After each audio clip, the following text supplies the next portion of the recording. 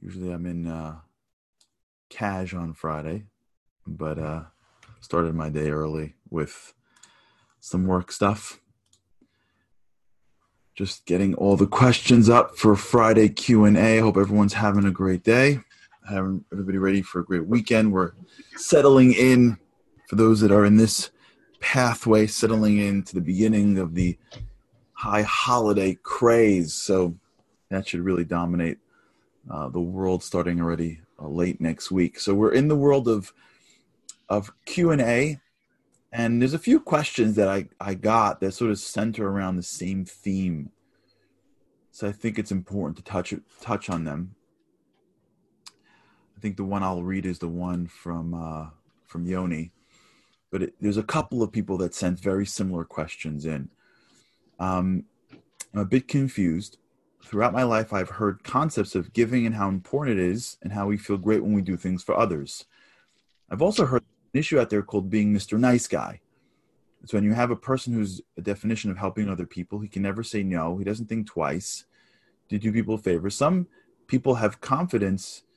Okay. All right. One example could be take the guy who decided to reward himself working hard by eating a roll of sushi. Someone comes in and he asks for a piece and he gives him the piece. Right? So this seems to be a recurring question that is a great real life question. It's hard to balance between being bigger, doing more, giving, and allowing ourselves to get into the world and watch the world just roll over us. There's a concept that says nice guys finish last, which means when you're playing in a game where some people aren't nice and you are nice, sometimes you lose. So I want to just sort of like break it down. And I want to move away from words like nice and giving and favors into words like right and wrong. Words like growth. And change the paradigm for how we see giving. From being a blanket give to being an analysis as to what's the right thing to do, regardless of the consequences. What's necessary for my growth? What would God want of me? And when we start to change that way of seeing the world from nice to right, there are many times the right thing to do is to not be nice. I am sure there are times that if the state of Israel would have been like, hey guys, do you mind if we all like get along? Like, man, we're not going to like raise an army. Come on. I know that, you just bombed this area, but like maybe we can just talk about it. Here's some more land. Here's some more stuff, right? I'm going to be the giver. That wouldn't work out very well. People like that all the time. People are empowering the people around them to be more dysfunctional. The classic case that we speak about here all the time are helicopter parents, of which I personally am at risk, especially for my little ones. I'd love to be a helicopter parent. I'd love to solve everything. I hate when my kids, or my wife for that matter, is struggling in anything. And I would love more than anything to fight every one of my kids' battles and give to them the answers to help them with math homework and give to them a more sophisticated defense when they really do the wrong thing, but they're getting in trouble in school. And I have to hold it back. I would love to go out in the business world and just assume everyone's going to treat me well and never use a contract and never have to worry about putting into place things that may trigger when things go wrong. I would love that. I've been burned times. I'm sure people have as well. Well-intentioned people that really aren't so well-intentioned. So if we live in the world of giving and not giving, yeah, we may end up going over. The Torah demands of us to give a portion of our money away in charity, but it creates limits. But what about me giving more? Well, God's like, I got it. No, I appreciate that. But anytime you're operating off emotions or even operating off one trait and you go overboard, you'll ultimately end up losing. So how do you know it's right? This is what introspection is all about. This is what life feels like. What we're trying to do here on the show is start a new pathway towards life, which is introspective, which is deliberate. That's why journaling is a core to all of this. Because it's not really about whether you get it right. It's about whether you strive to get it right. Like authentically strive to get it right. Right? The husband, the dad, the business person, whatever it is, the person who is trying to get it right, they may get it wrong sometimes, but they're actually thinking about it. That's the growth. The growth in the marriage is not like you're married for 15 minutes and like you say everything she wants to hear. The growth in marriage is you say something, it doesn't go over well, and as opposed to just getting into like, he said, she said, I'm annoyed, you actually go back into your own world and go, what did I do wrong? How did that not come over well? Why do I feel this way for? How come I was threatened? How come I took that so offensively? This happened so many times in my marriage, where I would be upset with my wife for something, and then only later after we talked it out did I realize that I just don't understand her. I don't think I understand women in general, but in particular, my wife. I don't understand my wife at the level that I understand myself. I understand her more now, but like, we're not the same people in any which way. So when I say things and do things, or when she says something or does or doesn't do something, if that would have came out of me, it would have meant one thing, but when it comes out of her, it means something else. If I'm not like, wait, thinking about it, I'm not getting it. Once we realize that the world is virtual reality and what's going on around me really, in a way, is for my growth. And I understand that the way I grapple with things really is to go above them. Because once I get dragged down, I lose perspective. Then the way we approach life is what's right. What's the right thing here? What's the responsible? And once we start to ask those questions and start to really push ourselves to come up with those answers, then we go out into the world and we act in a way that is not being thrown by what someone else said, by someone else makes us feel, by how I feel. We're not thrown by this world of emotions that has us going all over the place. We're not lost in the relationship. We're above the relationship. We can gain perspective almost immediately in situations. And what we're really striving for in life is not whether even the result happens. We're not even trying to manipulate the results, because that's already playing in the sandbox. We're trying to do what's right. Now, part of what's right may be, how would this impact the results? Fine.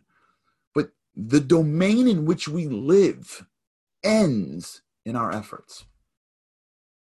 And as we cut off what's in someone else's head, what is the result, all of the things that take us out into the world and have us try to do things we can't play, and we restrict ourselves to, am I doing what is right every day of my life?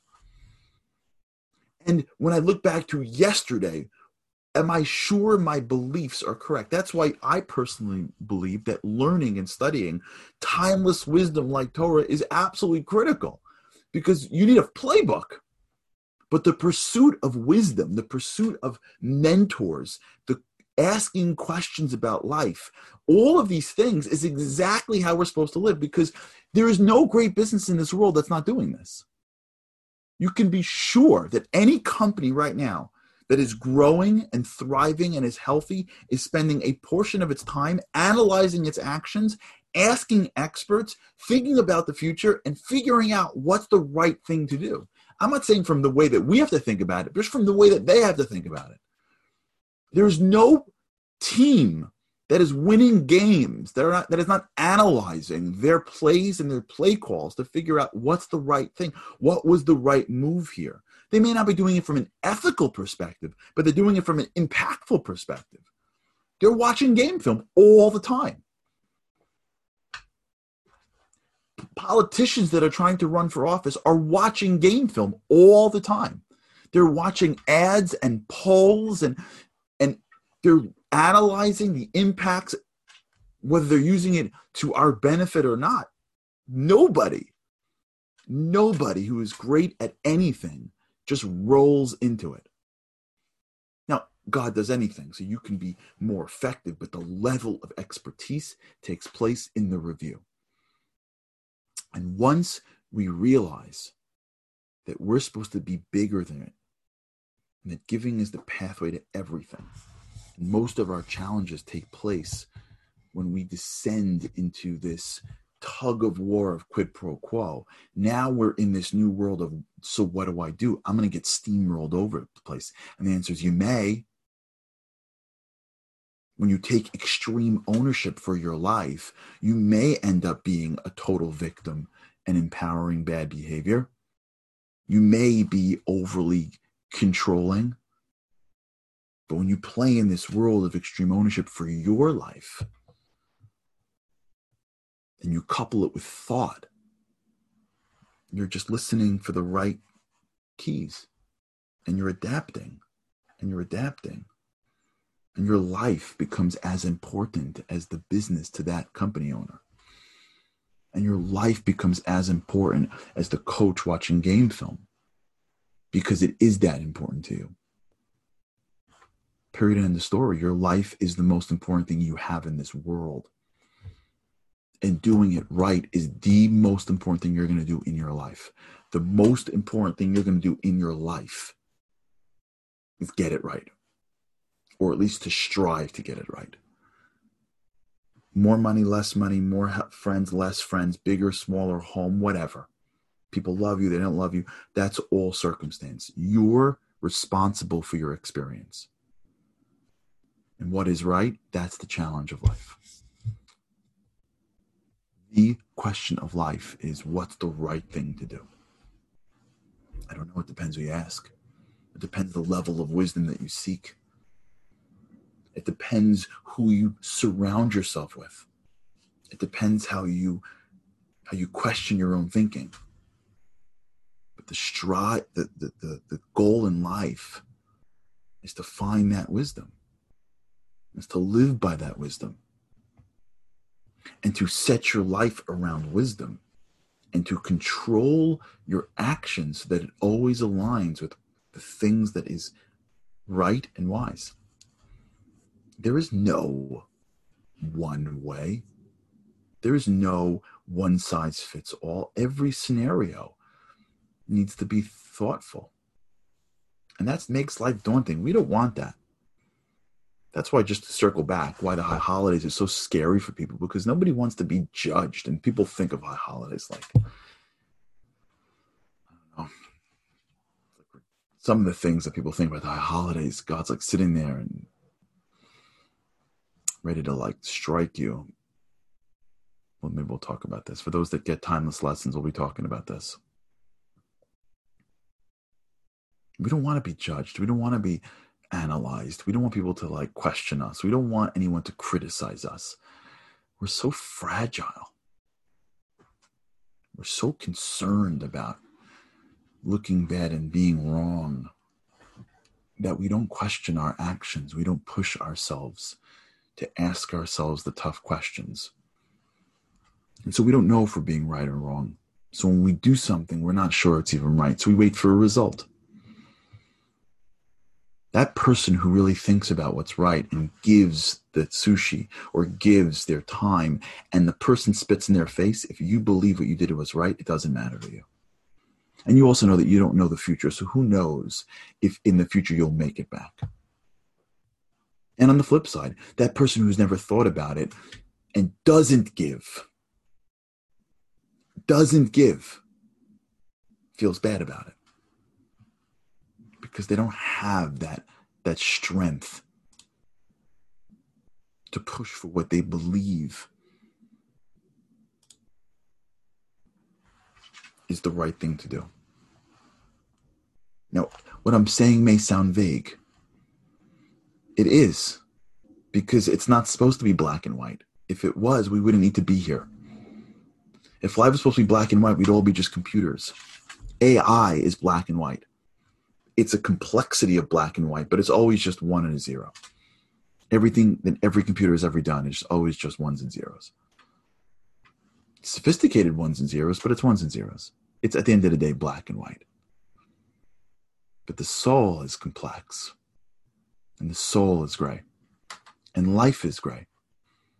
And the vagueness of which our lives work is the world in which we have to create clarity in.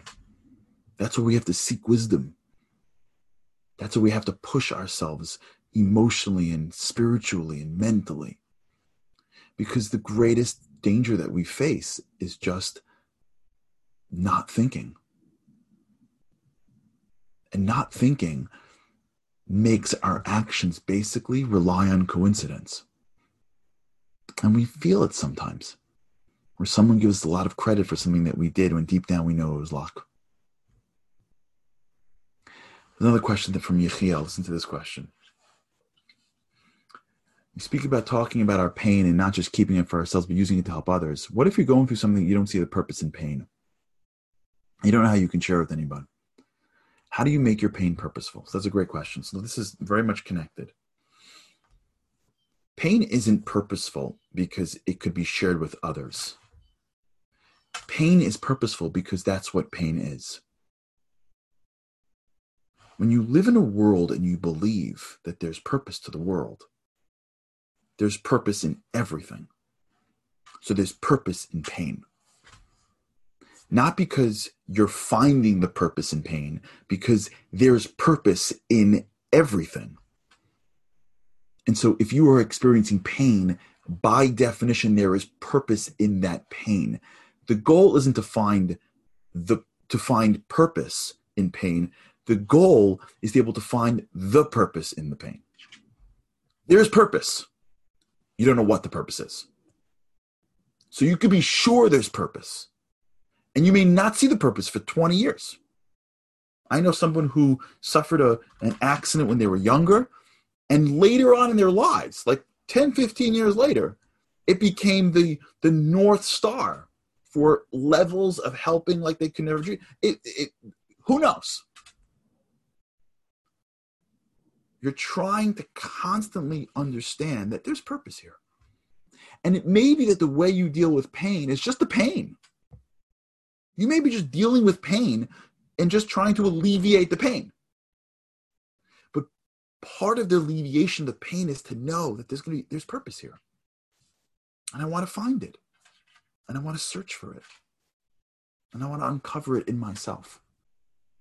It's exactly the opposite of the coins, what we spoke about. Giving, taking, pain, pleasure. These are all inputs into the avatar called you in the virtual reality game called life. But understand that whatever it is, it's purposeful. And whatever it is, you're either going to use it properly or use it improperly. And when we start to look at life that way, in a normal, healthy way, life starts to take on a little bit of a different taste.